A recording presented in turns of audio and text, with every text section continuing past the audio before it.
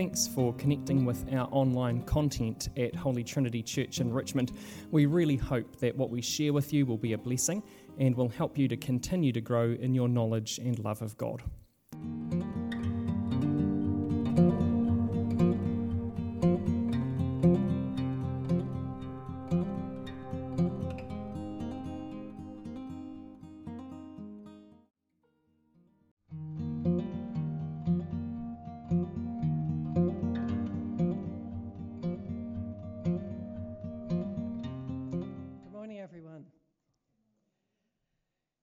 When I was thinking about what psalm to speak on today, I had lots of possibilities.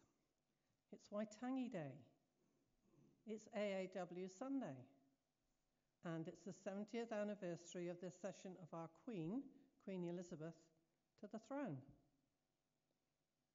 I considered all of these. But important as they are, I kept coming back to one word, and that was praise. And do you know that in our English translations of the Psalms, the word praise occurs over 200 times? And not only that, but the psalmist announces his intention to praise the Lord over 150 times. There are 3 distinct sections of psalms within the book of Psalms, and it's a thread that runs through the whole book. So I thought before we left our Summer Psalms series, it would be good to look at some praise psalms.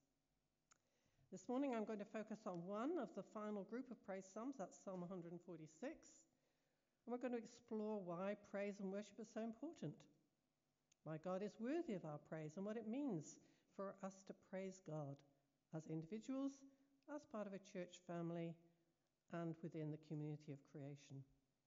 But before we do that, let's pray. Lord, take these words of mine and make them your words.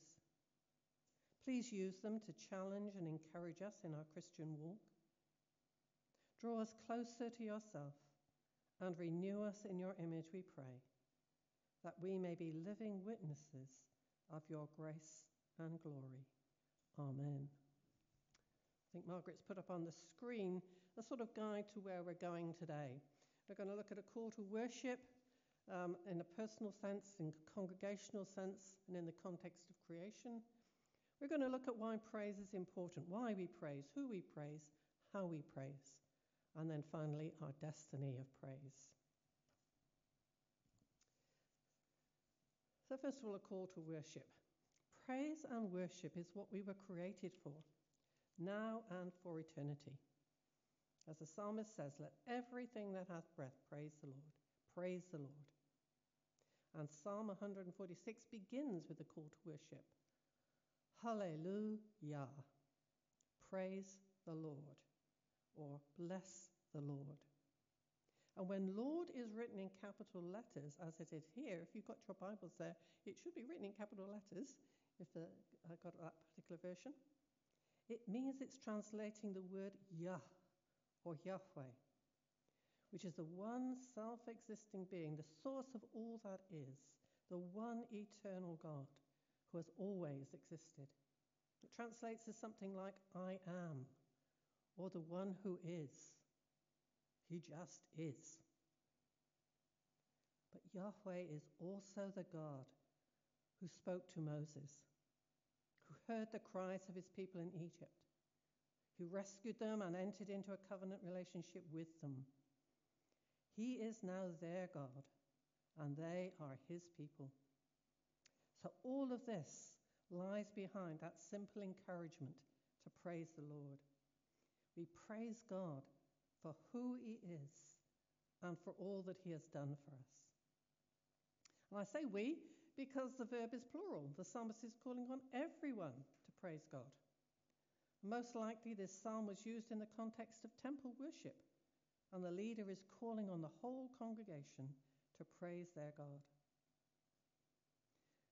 But the psalmist is also calling on each individual to follow his example in praising God. So he says, praise the Lord, my soul. I will praise the Lord all my life. I will sing praise to my God as long as I live. It is the psalmist's determined intent to praise God every day of his life. This is not a fleeting response made when we're caught up in some wonderful worship of praise, but it's a lifelong commitment on good days and bad. Listen to some verses which show us his heart cry, his joy and delight in praising his God. As the deer pants for streams of water, so my soul pants for you, my God. My soul thirsts for God, for the living God. My heart, O God, is steadfast. I will sing and make music with all my soul. Awake, harp and lyre, I will awaken the dawn. It is good to praise the Lord and make music to your name, O Most High, proclaiming your love in the morning and your faithfulness at night, to the music of the 10-string lyre and the melody of the harp. Morning and evening, the psalmist starts and ends his day with praise. We may not have the musical talent of the psalmist. I'm not sure I could play a 10-string lyre, but we can follow his example by starting the day with words of praise, and at the end of the day, look back to count our blessings and to praise God. And a personal commitment to praise God daily is not just about me. Now, a few years ago, I went up on a course for worship leaders up to Auckland. And after a whole week of teaching and workshops and experimenting with many different ways of worship and musical styles and arrangements of chairs and all sorts of things, we concluded that the most important thing was people. If people were a worshipping people, the rest didn't matter. To enter fully into a time of worship, all that was needed was a group of worshippers. Our individual worship blended together to create something that was greater than its parts. We're better together, as the saying goes. You know, there are many things we can do on our own, to pray or read the Bible, for example, but there is something special, something different about joining together to praise and worship God. So as we saw, praise the Lord is plural. We're all meant to join in. And that included more than singing, because praise the Lord or bless the Lord can also mean make music to the Lord. Listen to some of these descriptions of worship and praise. Clap your hands, all you nations. Shout to God with cries of joy. God has ascended amid shouts of joy, the Lord amid the sounding of trumpets. Praise him with the sounding of the trumpet. Praise him with harp and lyre. Praise him with tambourine and dancing. Praise him with the strings and pipe. Praise him with a clash of cymbals. Praise him with resounding cymbals. Let everything that hath breath praise the Lord. Doesn't sound very Anglican, does it? But I can remember times when we've had tambourines out. I can even remember times when we've had dancing. So maybe we have to revisit some of these things. Because our prayer book services start with a call to worship. And in the Book of Common Prayer, one of the reasons for gathering together is to set forth God's most worthy praise. So Psalm 100 says, "Shout for joy to the Lord, all the earth. Worship the Lord with gladness. Come before him with joyful songs. Enter his gates with thanksgiving and his courts with praise. Give thanks to him and praise his name." Praise is the key to entering into God's presence. When we worship, God draws near. We can meet with him, for he is enthroned on the praises of his people. And when we encounter God, we meet the one who can heal and deliver, save and bless. So the psalmist is acting as God's messenger, presenting God's invitation to enter in and draw near. You know, in the Bible, God's people sing when they are confronted with spiritual or physical battles. when they need God to break into seemingly impossible situations. Do you remember the story of Jehoshaphat?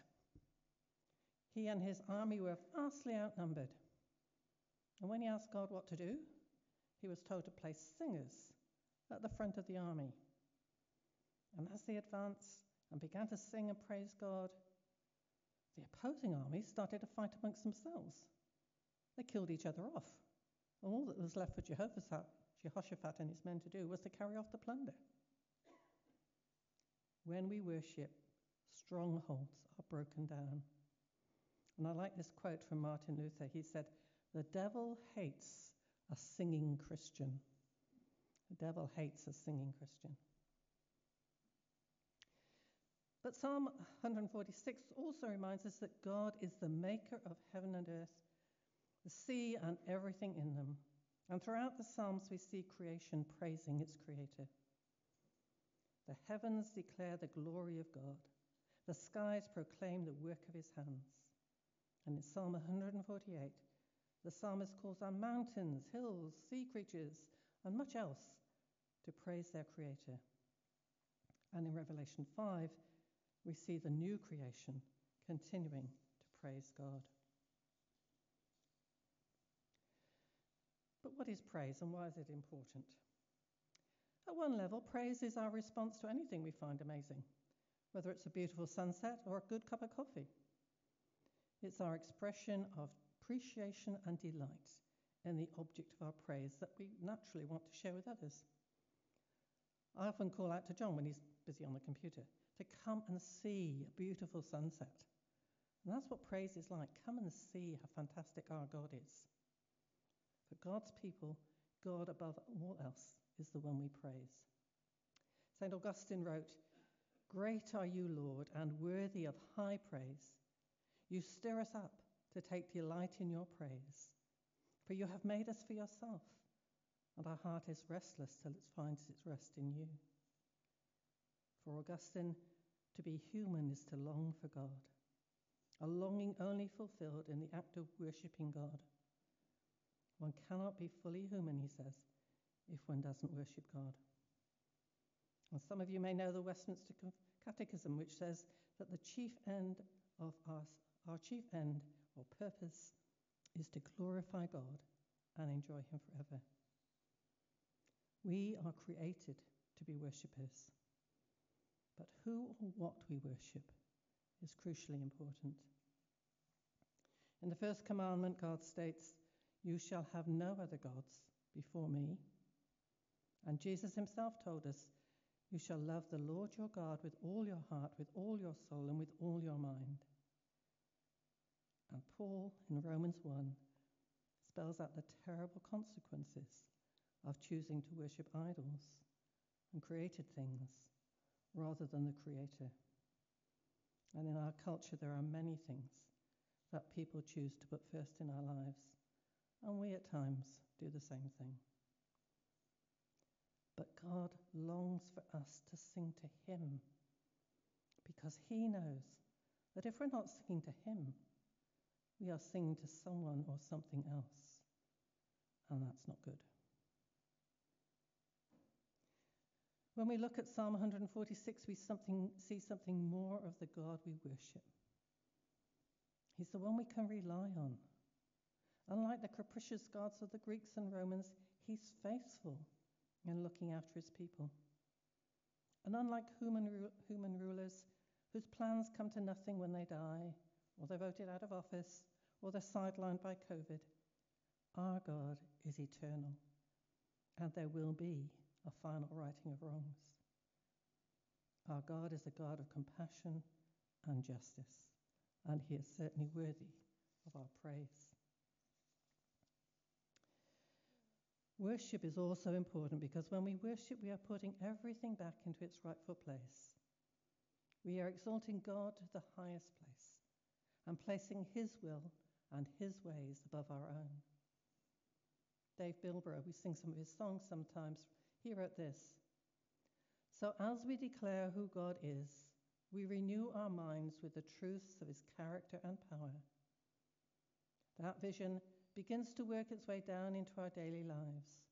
altering the way we interact with people, changing the way we see the world, and increasing our compassion for the lost and the poor. Because we see who God is and witness his active presence in the world, we begin to respond like Jesus by doing what the Father is doing. And this is what we see happening in Psalm 146. The psalmist praises God because he upholds the cause of the oppressed and gives food to the hungry. He sets the prisoners free. He gives sight to the blind. He lifts up those who are bowed down. He loves the righteous. He watches over the foreigner and sustains the fatherless and the widow, but frustrates the ways of the wicked. And Jesus took that mantle upon him, as we read in Luke chapter 4. And we continue to do that work today. Remember, a few weeks ago, I quoted the words of Tom Wright. Those who are put right with God through the cross are to be putting right people for the world. So we praise God for who he is, and because of who he is, we seek to serve him, not just in church on Sundays, but in our daily lives as we live in obedience to him. For some of us, that obedience will mean choosing to worship, even when things are not good with us. For some, it involves good old-fashioned discipline, good old-fashioned turning up week by week and lifting your voice in praise to God in worship. But this is what we were created for. It is our role now and for eternity. For worship is an eternal event. It transcends time, touching prehistory with the worship of God by legions of angels before God spoke the world into being. It's the worship of creation, the worship of the mountains, the rivers, the trees, and the birds of Aotearoa, New Zealand, before ever humans landed in this place. And it is an eschatological event that takes us to the end of the present age and on into the next, as we are gathered around the eternal throne, worshipping and enjoying God forever. Let's say together Revelation 5:11 to 14. Then I looked and heard the voice of many angels, numbering thousands upon thousands, and 10,000. They encircled the throne and the living creatures and the elders. In a loud voice they were saying, "Worthy is the Lamb who was slain, to receive power and wealth and wisdom and strength and honor and glory and praise." Then I heard every creature in heaven and on earth and under the earth and on the sea and all that is in them, saying, "To him who sits on the throne and to the Lamb be praise and honor and glory and power forever and ever." And the 4 living creatures said, "Amen." And the elders fell down and worshipped. You know, every so often in the Psalms we come across the word Selah. We don't really know what it means, but some people have suggested that it's a pause for reflection. So I'm going to invite you to pause now and ask yourself the question, what has God been saying to me?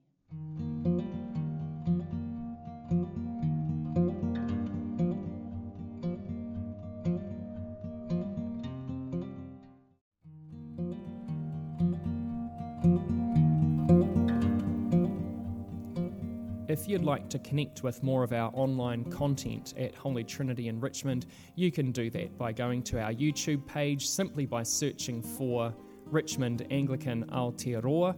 You can also touch base with us online at our website or on Facebook by searching with those same words. Friends, we're so thankful that you've joined us online and that you're enjoying our content. We really do hope and pray that God is blessing you through it. If you've got any feedback, you can touch base with me, Zane at richmondparish.nz. Thanks so much for listening.